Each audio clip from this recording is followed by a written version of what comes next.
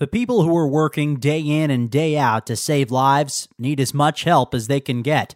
That's why Deborah and Leon Black decided to donate $10 million to start a new program called NYC Healthcare Heroes. The mission is to deliver 500,000 bags of food and other essentials to healthcare workers across the city and beyond.